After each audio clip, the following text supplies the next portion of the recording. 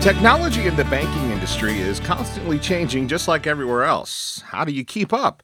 Dave Murphy with IR is here to discuss some of the latest trends in banking technology. You would think that the trend, if we talked about millennials and even some Gen X wanting to do everything mobile, that's true. But we found there's a wonderful survey on millennials in banking that talks about the fact that they, once they have a good experience with their bank, are 3 times more likely to stay with that bank than a boomer or a silver.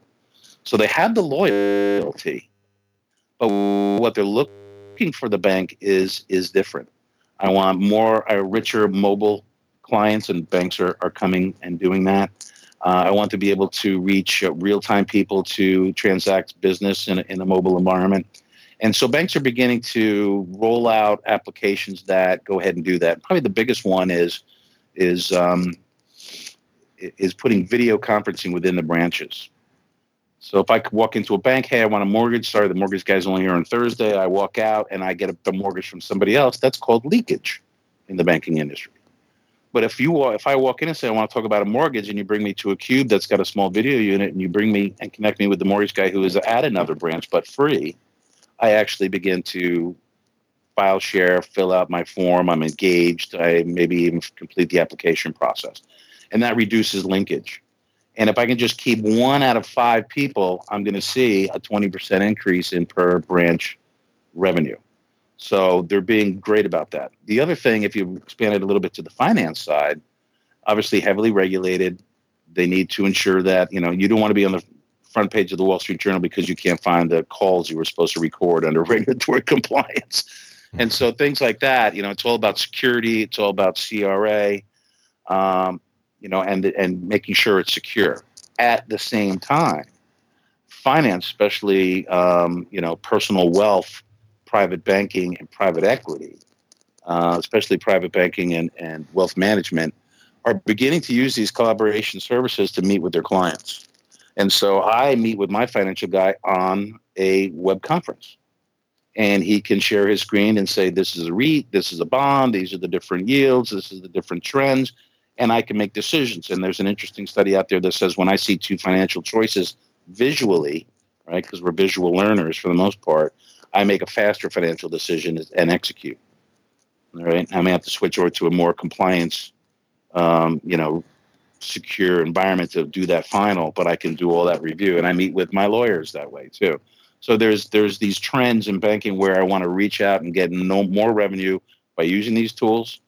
I want to enhance my personal contact with my clients, and that just goes to client retention, because people move around a lot, and people, if I can see you on video and you're my guy and I feel a personal relationship with you, I'm going to stay longer.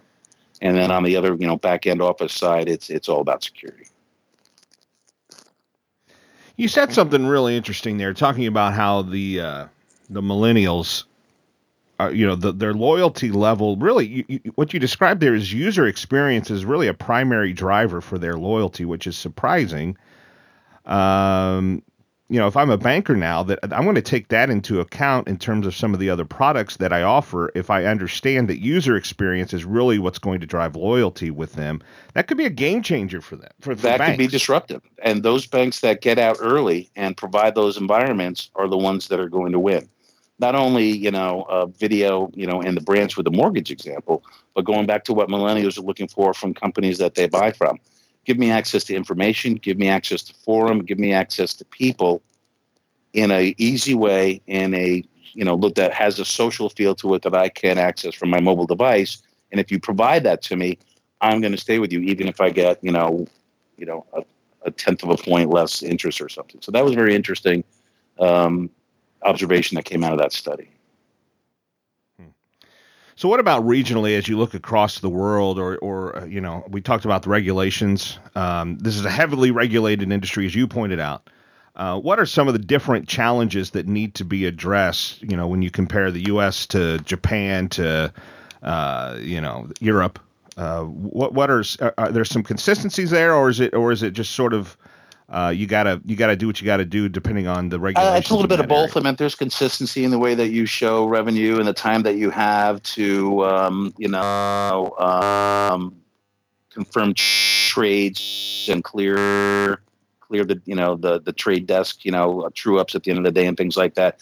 They all have to do it. They may do it in different ways, regionally, but from a regulatory compliance standpoint, there's a lot of similarities. Depending on where you are, some environments are very difficult to do business in. India, Brazil, China, and that's more of a regulatory thing than a technology thing. And so you may see greater adoption of these types of next-gen applications within banking and finance in Europe and the U.S. before you do in some of the other major growth countries. And you mentioned a constant concern is security, and that's sort of an ever-present, ever-evolving situation too, isn't it? Oh, absolutely. Absolutely. Just take a look at the threats, take a look at WikiLeaks, take a look at what's happening in the U.S., presidential environment. If I lose my customers' data, I am done, and so security spending is going way, way up, and a lot of it's coming out of compliance and not IT. Matter of fact, over the last 3 years, almost 20% of IT budgets have moved out to the line of business, and Gartner says that may be up to 50% by 2021, I think, 20 or 2021. And so part of agility is I'm not going to go to IT to have them do this big review. If I look at a line of business application that's going to drive whatever it is, and we're going to start talking about line of businesses, then I'm going to go ahead and make that investment because I see the ROI. And guess what? IT, you're just going to have to keep it running, but I'm not even going to come through you to get it. And so that's a big difference too. And a lot of those applications that they're spending on is security. Join us next time when Dave looks at trends in healthcare technology. For more podcasts and blogs, be sure to visit ir.com.